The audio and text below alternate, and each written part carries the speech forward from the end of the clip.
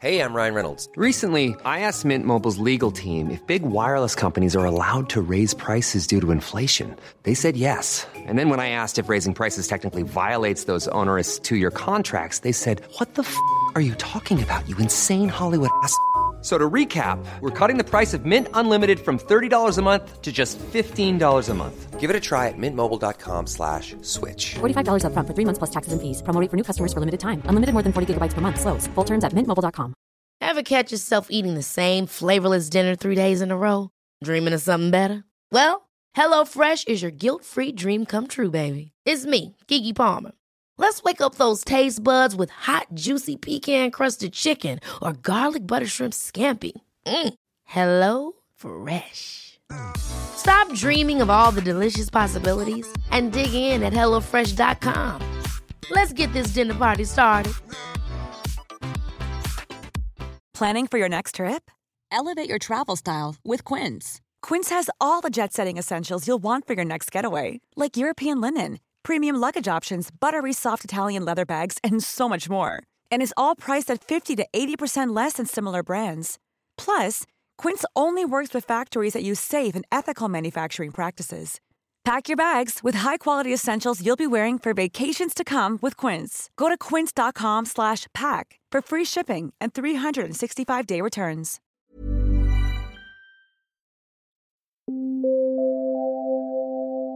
Ladies and gentlemen, may I have your attention, please?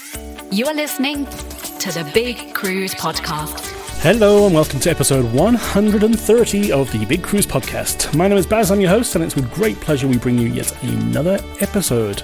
Today's episode was recorded on the Sunday the 12th of February 2023, and I've got quite a bit to get through, so I'm probably going to suggest we jump straight on into it, get Chris on the line, enjoy the show.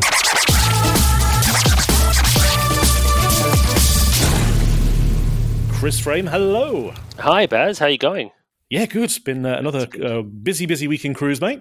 Yeah, and hopefully all the listeners are doing well as well. Yeah, and of course you've just been away. You've been lecturing on board, which always goes down very well. Tell us more. Yes, just got off Pacific Explorer just a day or so ago. Did the run across from Auckland through to Melbourne, and ended up giving 4 different talks during the voyage. And really interested, engaged crowd, which was wonderful. Getting like full houses in the Black Circus, which is the smaller of the 2 theaters on the ship. And like we even had one talk as the ship was coming into berth at Melbourne Station Pier because we were a little bit late coming in. And people were in there to watch the talk rather than watching the sail in, which was pretty exciting. Awesome. Yeah, and I saw some great photos of the theatre there with many people sitting by waiting for you to start your little lectures there. So awesome. Yeah, love it. It was fun. Yep. Yeah. The ship's looking, I mean, obviously you and I had been on board last year, and inside there's still so much activity and excitement and people coming back to cruise for the first time since the shutdown. So it's a great atmosphere on board. Awesome. Love it. Yeah. I should say, Baz, sorry to interrupt you, but I went down the water slides. Oh, really? Yeah, because on our trip, we didn't actually end up giving that a go, but this time I did, and it was great fun, a great addition to the ships, and something that you don't necessarily find on most of the ships that I do lectures on board. So it was fun to try the water slides out as well.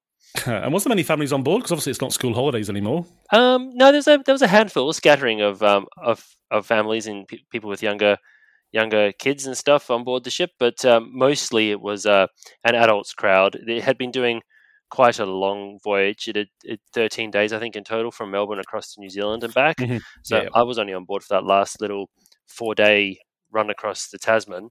But the ship, it would have probably been a slightly older crowd than even when we were on board last year. But that being said, a lot of people commenting that the lectures on board are very much welcome, because whilst you go on P&O for the casual fun, atmosphere, it is nice to have an opportunity to sit down for an hour and learn something about the shipping line that you're traveling with. And many people saying to me, they didn't realize that the company existed before Fairstar, and now they know. So it's great. Awesome. Love your work. Great going, Chris. Thanks, mate. And how's your week been?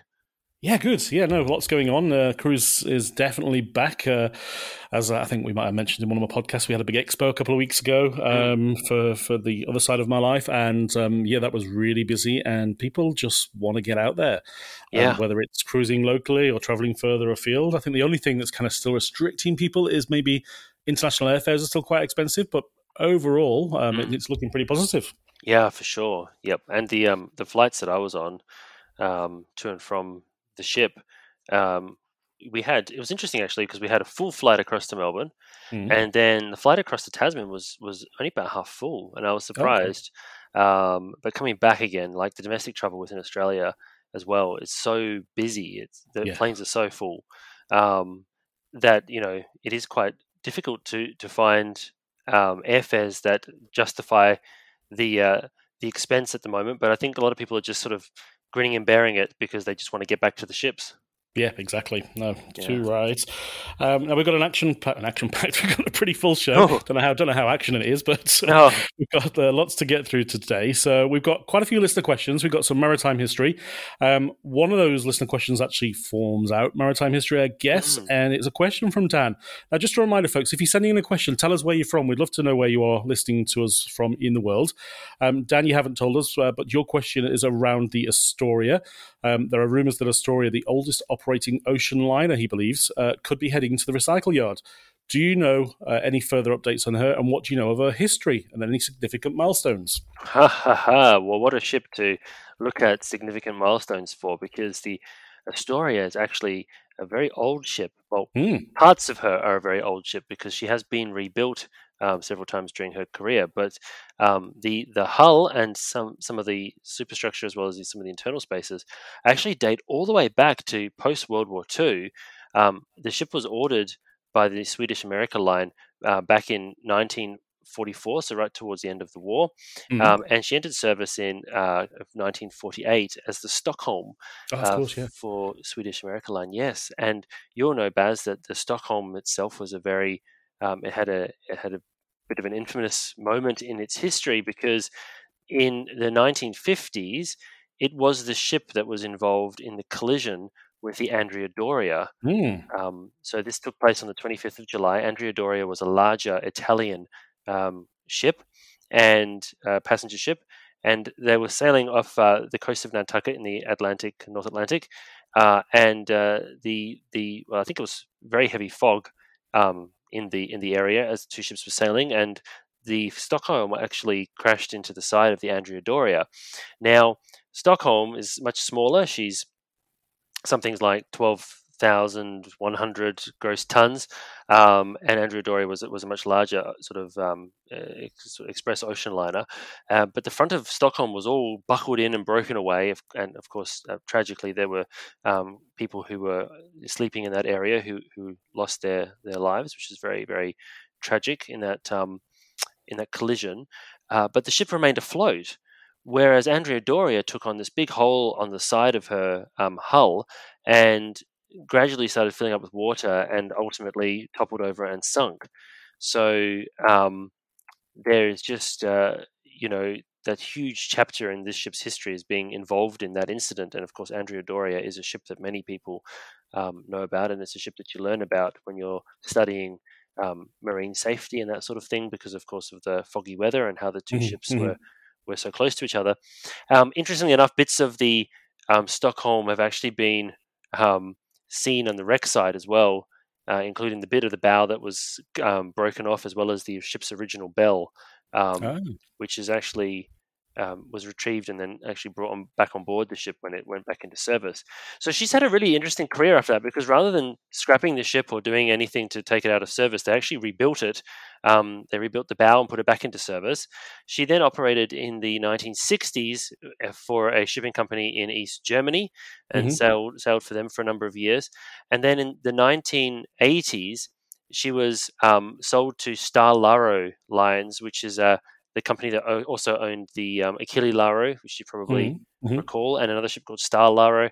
And they were quite well known for buying old ships and completely rebuilding them into sort of cruise ships.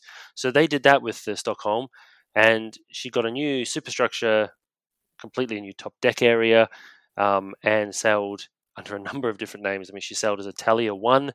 Then I'm just looking at the list here. There's quite a few there. Yeah. Do you want to? If you've got them in front, do you want to list them out? I don't know if they're in the correct order. So, okay. Sure. If we start with the Stockholm, then it was I'm not good with my German.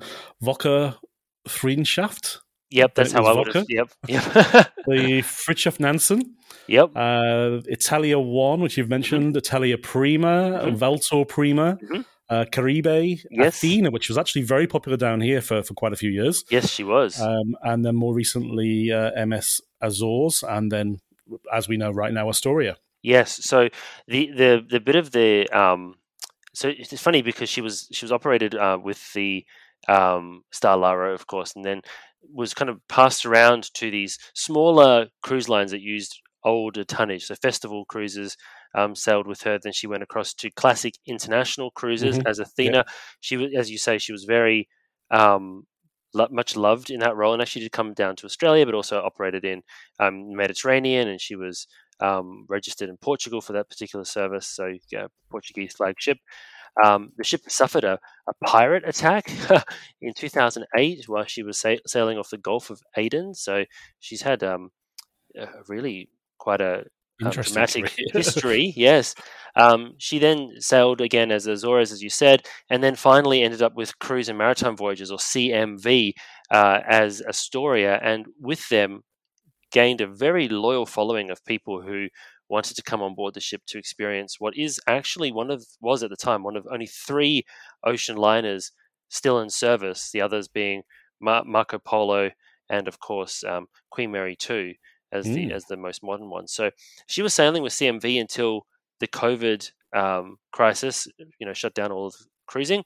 CMV subsequently collapsed, and the ship has been laid up in Tilbury for a very long time. It's probably what prompted Dan's question. I won't pretend to know exactly what he was thinking, but there was a lot of stuff in the news just recently about it, because it has been reported that the ship's been sold for scrap, and she has left Tilbury and has set sail and then kind of disappeared off the marine tracker radars. Now, I have been monitoring some discussion groups from people who are quite knowledgeable when it comes to ships in the UK, and they seem to suggest that maybe she hasn't been sold for scrap, and perhaps she's being redeployed or moved to a different location. But in terms of an official statement, in terms of what's happening to the ship, it's a little bit vague. So we're kind of just waiting to see if she pops up under a different name in Turkey or in India, or whether or not, like, say, for example, the Satoshi, which was on its way to scrap and then ended up getting purchased by Ambassador Cruise Line and was repurposed into cruising once again. Maybe there'll be an 11th hour save for the Astoria, because she is, in fact, the oldest cruise ship, ocean liner that does cruising left in service, Baz. Yeah, it'd be good to see if they could use her or preserve her in some way, and just for historical significance. But obviously, that's a very expensive undertaking, as we've talked about in previous podcasts as well. So, great question. Yeah, I think she's owned at the moment by an organisation that also owns the Funchal, which is another small Portuguese, I believe, cruise ship. Yep. So, and she's got a very loyal following. She's been laid up for years, but lots of people who adore that little ship. So perhaps that's a signal that maybe there's some sort of like older ship thing going on here. But as I say, there's a lot of rumors, and it's been reported by some of the shipping publications, and then the story's been picked up by all sorts of media from around the world, from major news platforms to travel blogs and that sort of thing. So it looks like that was a quite widely spread belief that the ship's heading off to scrap. But again, there's definitely some chatter out there that perhaps that's not the case. Yeah, great. Awesome question, Dan, and even better answer, Chris. Great. And just a reminder, if anybody has got any questions, send them through. You can jump on the website, thebigcruisepodcast.com. In the top right-hand corner, click on Join the Show, or simply send an email. baz@thebigcruisepodcast.com is the easiest email address. Right. Now, we have got a couple of questions, Chris. The next one is actually quite straightforward. Yasser, again, you haven't told us where you're from, Yasser. Do you feel the ship floating or shaking whilst on board? Now, this is a question that came through from my YouTube channel. Okay, that's it. Which is probably why it doesn't say where Yasser's from. Well, the short answer is yes, and the ship is moving, yes, shaking not so much.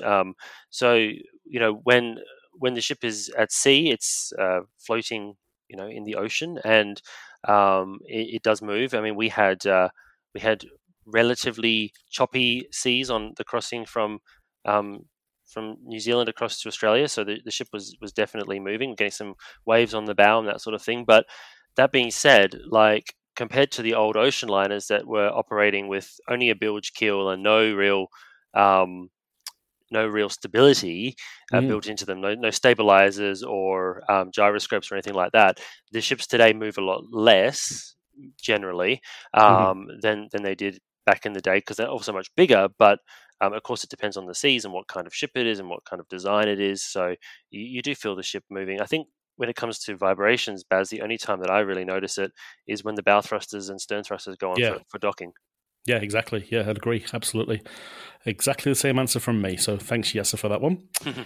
Next question comes in from Harry, and he's asking, any idea what has become of the tall ship originally built for Star Clipper, then chartered to Tradewinds as Golden Horizon?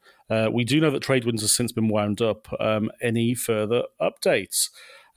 Well, it's a bit of a murky one, this one. It's a bit it's a bit like the first question.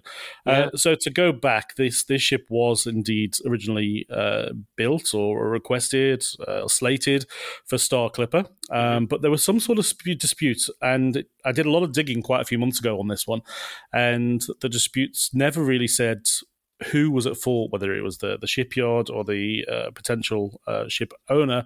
But either way, Star Clipper never got possession of the vessel, and the boatyard, which is Brodosplit, I think it is, in Croatia, they retained the vessel and then decided to charter it onto a new company or a new division of their own, which was Tradewinds, which was based out of the UK. Yeah. But there is a bit of complexity higher up in the company organization structure that somehow links it or has a link to Russia, which then obviously the sanctions came in, which meant that this ship couldn't operate until those sanctions were sorted out. But I believe they're still working through that, and the ship is still in Croatia, in Split, I think it is, where it was originally built.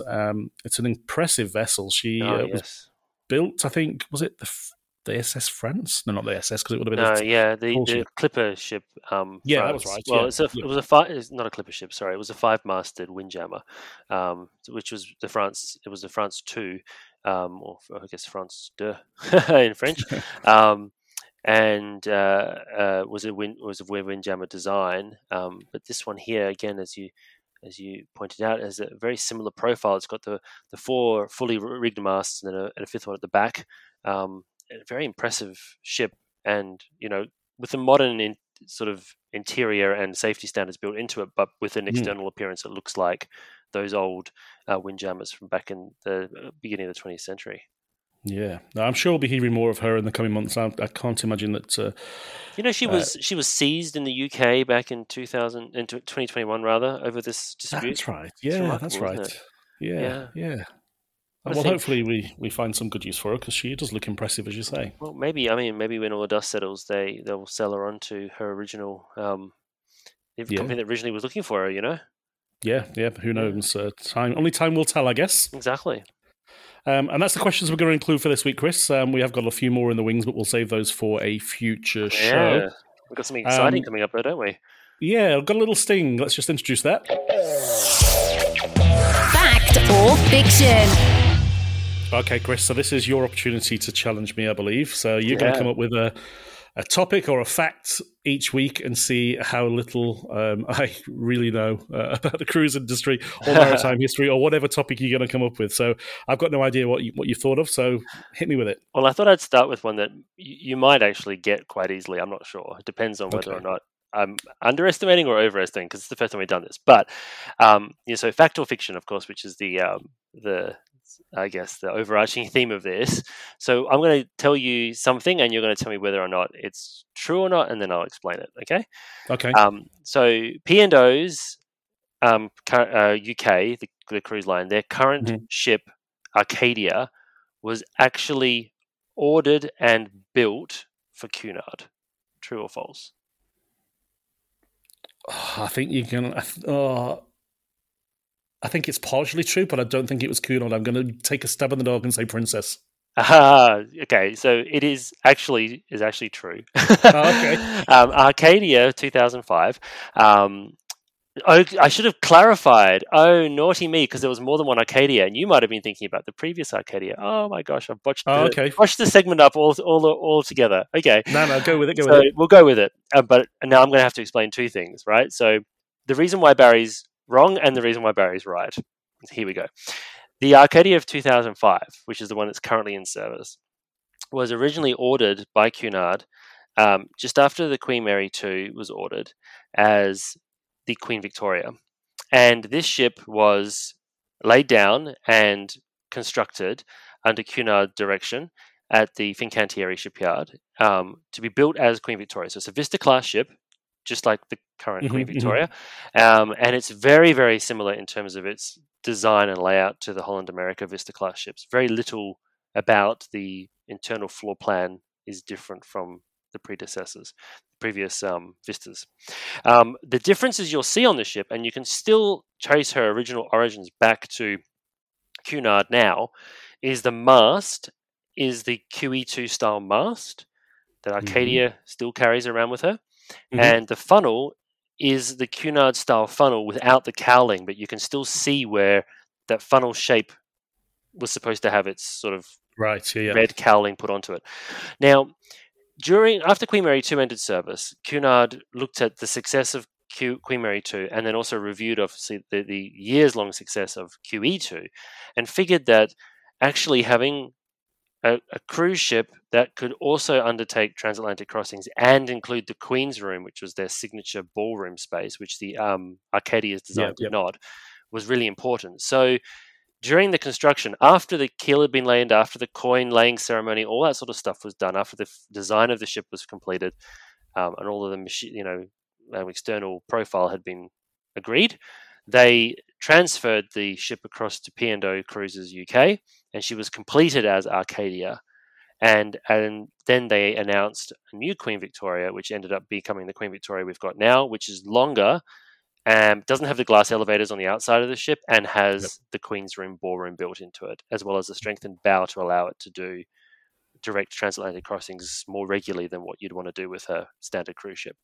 So that's Arcadia 2005. That's the reason why the statement was true. Now, to give you some relief, because there was more than one Arcadia, which I should have known to mention. The other Arcadia, there's a few. There was an ocean liner Arcadia, but the Arcadia that you might be thinking of was actually originally laid down in the 1980s for Sitmar cruises as a Sitmar cruise ship, and she was completed for Sitmar and sailed briefly with them. But then, of course, the P&O acquisition took place. In fact, she actually never entered service with them, but she was being completed for Sitmar. And when P&O acquired Sitmar, the cruising division, they also owned Princess, and so she was moved across to Princess and sailed with Princess as a Princess cruiser ship. She then went across to P&O in the UK and ultimately ended up sailing as Arcadia for P&O. This is before the current Arcadia was built. And then ended up sailing for Ocean Village and ultimately ended up in Australia cruising as Pacific Pearl. And then after that, went to CMV, and she ended her days at CMV when the pandemic came into play. So there was an Arcadia that was of princess-ish origins with that. And that's the one I was thinking of. That's the one you were thinking of? That was a story I had in my head, Yep, and the current one has Cunard origins. So interesting that the two Arcadias have origins, or two most recent Arcadias have origins coming from different cruise lines. Yeah. It's not unusual, though, for the ships to change. Certainly in Carnival Corporation, they've done that quite a few times where a ship is planned for a particular brand, and then at some point during its construction, it changes. Yeah, no, exactly. And, I mean, this is obviously all Carnival. It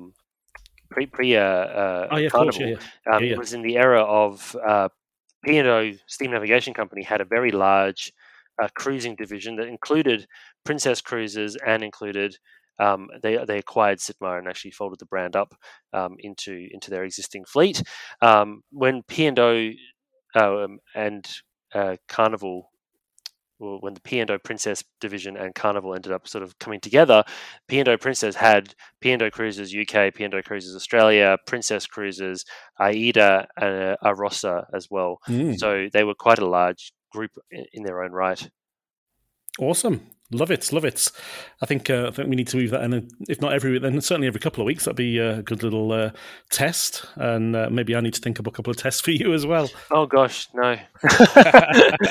Well, maybe you do. And look, I mean, I know I'll get we will get messages coming through asking now if we don't clarify, but the different names that the Arcadia you were thinking of had was the Fair Majesty, which she was named as from construction through to 1989 when she was being prepared for service, and then she was Star Princess for Princess Cruises. That was from 89 through to 97. Then she was Arcadia for P&O, 97 through 2003. So she'd left by the time the new Arcadia was built. Ocean Village, 2003 through 2010, and that was its own whole-owned brand of like leisure cruises for the UK market. Then she was Pacific Pearl for 7 years from 2010. Columbus right at the end of her career for a couple of years, and then ended up on the scrapyard at the end of her days as the Colossus. Oh, okay. There you go. Exactly. Fountain of knowledge. Well, I need to remember my suffixes so that you knew which ship I was talking about. So we'll try better for next time. But that's our factor. And you know what might be fun? If people want to leave suggestions on my YouTube channel in the comment sections of videos, I can pick up some of those. Because Barry doesn't generally go trawling through the comments of my YouTube. So you can send me ideas there if you want. That's youtube.com/ChrisFrameOfficial. And I can maybe use some listener or viewer ideas to try and stump you, Baz.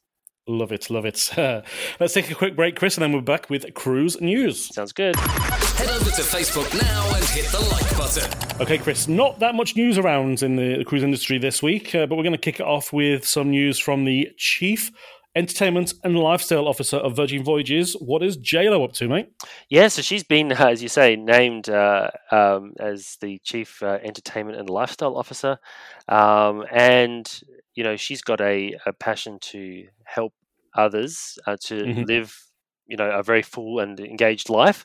And that links in really well with Virgin Voyages. So they've got this sort of live limitlessly or limitless voyage program taking place on board Scarlet Lady from the 14th to the 19th of April. And it's on the company's Dominican Days sailing. And the whole trip's been curated by Jennifer Lopez, and as well as her philanthropic organization, which is Limitless Labs, which is designed around empowering and inspiring people, to take part in life, I suppose. It's not gender specific, but it is really kind of focused on females that are making ship happen. As the Virgin swing on things was. Exactly. And that's, again, it's another way that Virgin's sort of taking their brand and their perspective of cruising and sort of expanding it to have more and more programs like this. Yeah, they've got panel discussions. They've got entrepreneurs on board to answer questions and help guide people. They've got different shore excursions available, exclusive events, and a whole balance of personal and professional growth planned for this voyage, which, as you say, is taking place 14 to 19 of April this year, so it's not too far away. Sounds fun. Now, this one got me quite excited when it landed on my desk, Chris. Carnival, who are not really known for their longer voyages, they are actually going to be undertaking their longest ever voyage on board Carnival Luminosa. Yeah, interesting, isn't it? 31 days as their length of this particular cruise. And it's going to take in 3 continents. It sails from Brisbane, heads up to Japan, and then goes across the Pacific Ocean to Alaska, and then ends up in Seattle in the United States. So... yeah, quite a long itinerary for a Carnival ship. And interestingly enough, Baz, Luminosa has non-Carnival origins as well. So perhaps bringing a ship in that's got a slightly different layout and take from some of the other Carnival ships might be a way for them to expand their footprint in this longer voyage market. So that itinerary is cracking, actually. It's got quite a few sea days before it hits Guam, as you mentioned. Then we've got a number of different ports in Japan, including Okinawa, Hiroshima, Yokohama for Japan, Amore, Kushiro, and then we head into Alaska, where we've got Seward, Juneau, Ketchikan, a visit to Hubbard Glacier, and then ultimately finishing up in Seattle on the 1st of May. If I wasn't a bit time poor, I'd probably consider that one myself, because I do quite like the look of those ports on that one. Yeah, for sure. Next, we're heading to Princess, who have announced that they've got a whole series of cruises featuring Yorktown, Virginia. Yeah, I know. And I mean, Yorktown is, of course, a very sort of famous place in the United States in relation to the American War of Independence, and it being the site of a significant change in the war with the surrender of the Lord Cornwallis in Yorktown back in 1871. So it's a very sort of famous part, a very historic part of the US. These particular voyages will include day-long calls. There's five trips, and they're gonna be in the port for at least a day, which is great, allowing people to go ashore and indulge in learning more about the American history.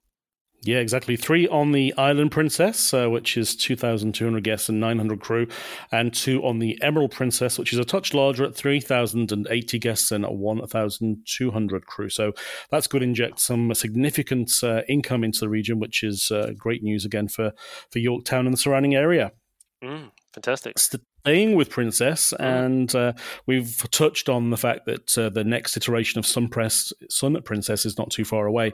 They've hit us with some great images of some of their different spaces that are going to be on board. Absolutely. I mean, they've got a 3-story Horizons dining room, which is the first time Princess Cruises such a big space on board for dining. Huge windows. Yeah, massive windows, and it stretches from deck 6 all the way up to deck 8. So 6, 7, and 8 there being occupied by that space. There's the Princess Arena, which is their big, massive, versatile, contemporary sort of theatre space that they're building into the ship. And, I think it is quite a different kind of take. I mean, I think you need to put the pictures maybe in the show notes so people can sort of see I have put the pictures up, yeah. What we're referring to here. Yeah, that's great. And then there's Alfredo's Pizzeria, which is the they've been named home to Best Pizza at Sea. Apparently. Yeah, I think they've been named Best Pizza at Sea. So it's kind of like bringing that onto this particular ship, but also giving it a new sort of take with the way that they've done the decor inside that space. Then the ship will also have the Princess Casino. There's a Crown Grill on board, which is the steak grill on board the ship, and Sun Princess is the latest in a long line of princess ships, but they do share the name. So, like Crown is quite nice because it was a Crown Princess, and maybe a little bit of a hint of some of the older names coming through there as well. They've also got an Italian restaurant that they're building into the ship, and then Princess Live, which is that's their entertainment program, which is taking place in the Explorer Lounge on board. Yeah, and of course they've still got some of those traditional places which have been across many of the ships, including Crooners, the Wheelhouse Bar, the International Cafe, Good Spirits, and Gelateria, to name just a few. And of course, she's currently under construction in Fincantieri, of all places. She'll be home to about 4,000 guests when she does launch. I'm sure we're going to be receiving more and more information on that. And I have put the images in the show notes for people to take a quick look at those as well. The Wheelhouse Bar actually was my favourite space on board. I think one of my on board the Coral Princess, but it was such a great piece of maritime history there on board the ship with the links back to the old P&O Princess ships. So it is a nice space, and hopefully, with the heritage that they're building into Sun Princess with that very famous name that she's reinvigorating, the Wheelhouse Bar probably be a pretty special place on board too. I reckon. Too right. And speaking about a bit of history, of course, Holland America has been known for cruising to Alaska for longer than any other cruise line. They've just opened up for sale their 2024 Alaska cruise tours, and there's some cracking itineraries, as always, if you're interested in going to the far north. Yeah, there's 16 different ones in 2024, Baz. So bringing in a lot of different itinerary options there, from 1, 2, or 3 night stays in national parks all the way through to exploring locations further into Canada, and of course the Alaskan itinerary highlights there as well. So it's a pretty special sort of group of itineraries that they've put together there from Holland America. Yeah, of course. I mean, when we think of cruise lines, we think of the ships, but Holland America's got such a strong infrastructure in the Yukon, in the Alaska and Yukon region. They've got their own coaches, their own railroad carriages. They own their own hotels. They've got this great lodge out in the national park underneath Denali, of course. So lots and lots to see and do there. And just to tie it back to Western Australia just a little bit, if anybody is going up into the Yukon Territory, which is the back into the Canadian side, a lot of history around the gold rush around there. As part of your cruise tour, you would take a cruise on the Yukon Queen, and the Yukon Queen was actually built here in Fremantle. Oh, well, there you go. How she found her way to Alaska, I've got no idea, or to the Yukon, but yeah, That's there's fantastic. a little bit of WA over in Canada and Alaska. How wonderful. Yeah, and I mean, I've been speaking to people on the different ships since we've been getting back into cruising over the last few months, and so many people mention having done Alaska on Holland America Line and point out that, the company has that infrastructure there. The hotel is Holland America, the trains are Holland America, that sort of thing. So I think it's something that really does make them stand out. And they have the grandfather rights there to some of those more delicate parts of Alaska as well, which I think allows them to go a bit further in than some of the other shipping lines. So pretty cool heritage they've got there in Alaska. Absolutely. And that's, my friend, is all we've got in cruise news for this week. But we've got a little segment that we did weave into last week. We've had quite a lot of feedback. Of course, we're talking about losing my... That's right. So we had a number of emails from guests who said they loved that particular segment, and the fact that we were talking about what was kind of winding us up or getting on our nerves about the cruise industry or the maritime industry in general. I've got a little gripe this week. Sure. It's only little, though. I'm not going to bang on about it too much, but I've been reading little snippets in the various different publications about how... how we've come. One of the greatest things that came out of the pandemic was the fact that the improvements and changes that were made to the muster drill or the safety drill. Yep. I've heard that we're reverting back to the bad old days in some instances due to local requirements, and that the virtual steps that have been taking place, we're actually going back to donning your life jacket and meeting in a lounge, restaurant, or out on an open deck. Yeah, that's interesting. It seems such a shame. I think it's interesting to sort of think about it from two perspectives, right? Because from a passenger perspective coming on the ship, it has obviously been great to be able to do it digitally and not to have to use that, hour and a half or whatever it is that it ends up being to go to the physical muster station. But at every cruise I've done since the pandemic, I've sort of been on board the ship and wondered if there was an emergency and an evacuation was required, would people actually remember what they watched on the video? Would they remember how to get to their muster station if they haven't physically done it? Or would they remember how to put the life jacket on if they haven't physically done it? And so I imagine that might be what's feeding into these local authorities, thinking, it's repetition and it's muscle memory that makes an evacuation. That's the reason why I guess you go through the safety drill on the plane every time, over and over and over again. And I know you don't physically do it on the plane, put your jacket and stuff on, but one of the things that was speaking of gripes, Barry, one of the things that's a massive gripe for me when we had the muster drill is that they repeatedly say, don't put your life jacket on now, just watch the demonstration, then you will have a chance to. And of course, every single time, 20% of the people there start doing their life jacket when they're trying to explain it. They did it wrong. Noise, exactly. So the current way where it's not that kind of inconvenience makes sense as well. But I'm just wondering if maybe there's a middle ground where you do have to go and check in at your muster station and you have to bring your life jacket with you, but you don't all have to do it at once. Maybe that's the better place to be. I'm not sure. Yeah, fair enough. Good point. It should be a shame if we didn't somehow kind of find a hybrid, I think, if at all possible. Yeah. Chris, we have got another segment, but we're fast running out of time, so I might save this for a future week, just to give thanks to Wheenstar Cruises actually sent this through to me, and it's how we talk about the benefits of small ship cruising? Well, they've highlighted a number of places around the world where being on a small ship is definitely an advantage, and it probably would take us about 15-20 minutes to get through all this. So I'm going to save it up for next week, and we'll come back with that one. But thank you, Winstar, for sending that through. It's right up my street, and we will definitely include it in next week's episode. Chris, have you got any videos, anything out there that we need to spread the good word on?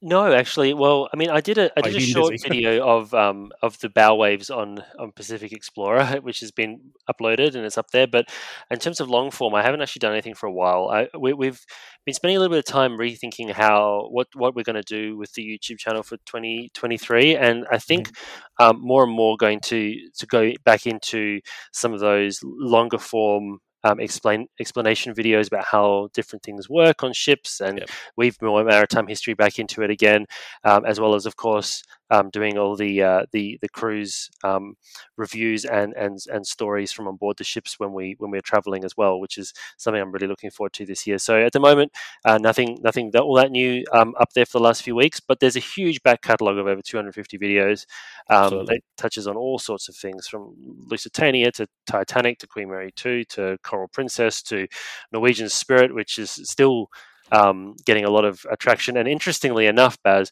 my Pacific Explorer tour video has just been going gangbusters recently. I've noticed that it's actually one of the first ones that comes up when you Google the ship's name, and it's getting lots and lots of views from Australian audiences, particularly checking it out before they go on board. And we've got on there Pacific Explorer, Pacific Encounter, and Pacific Adventure tour videos. Explorers is the most comprehensive, but the other two are there, and they're represented. So if you are going on a P&O cruise, they're great. But we've also got the Coral Princess tour, we've got the Norwegian Spirit tour, Queen Mary 2, Victoria, Elizabeth, Seabourn Sojourn, a host of others. So it's definitely worth checking out. Awesome, Chris. As always, I will put the link to that YouTube channel in the show notes. It's there each and every week for our listeners to find. And we will talk again same time next week. Sounds great. See you then. That's all for today. If you enjoyed this episode, please subscribe and leave us a review on Apple Podcasts, Google Podcasts, or wherever you find your favorite podcasts. Until next time, bon voyage.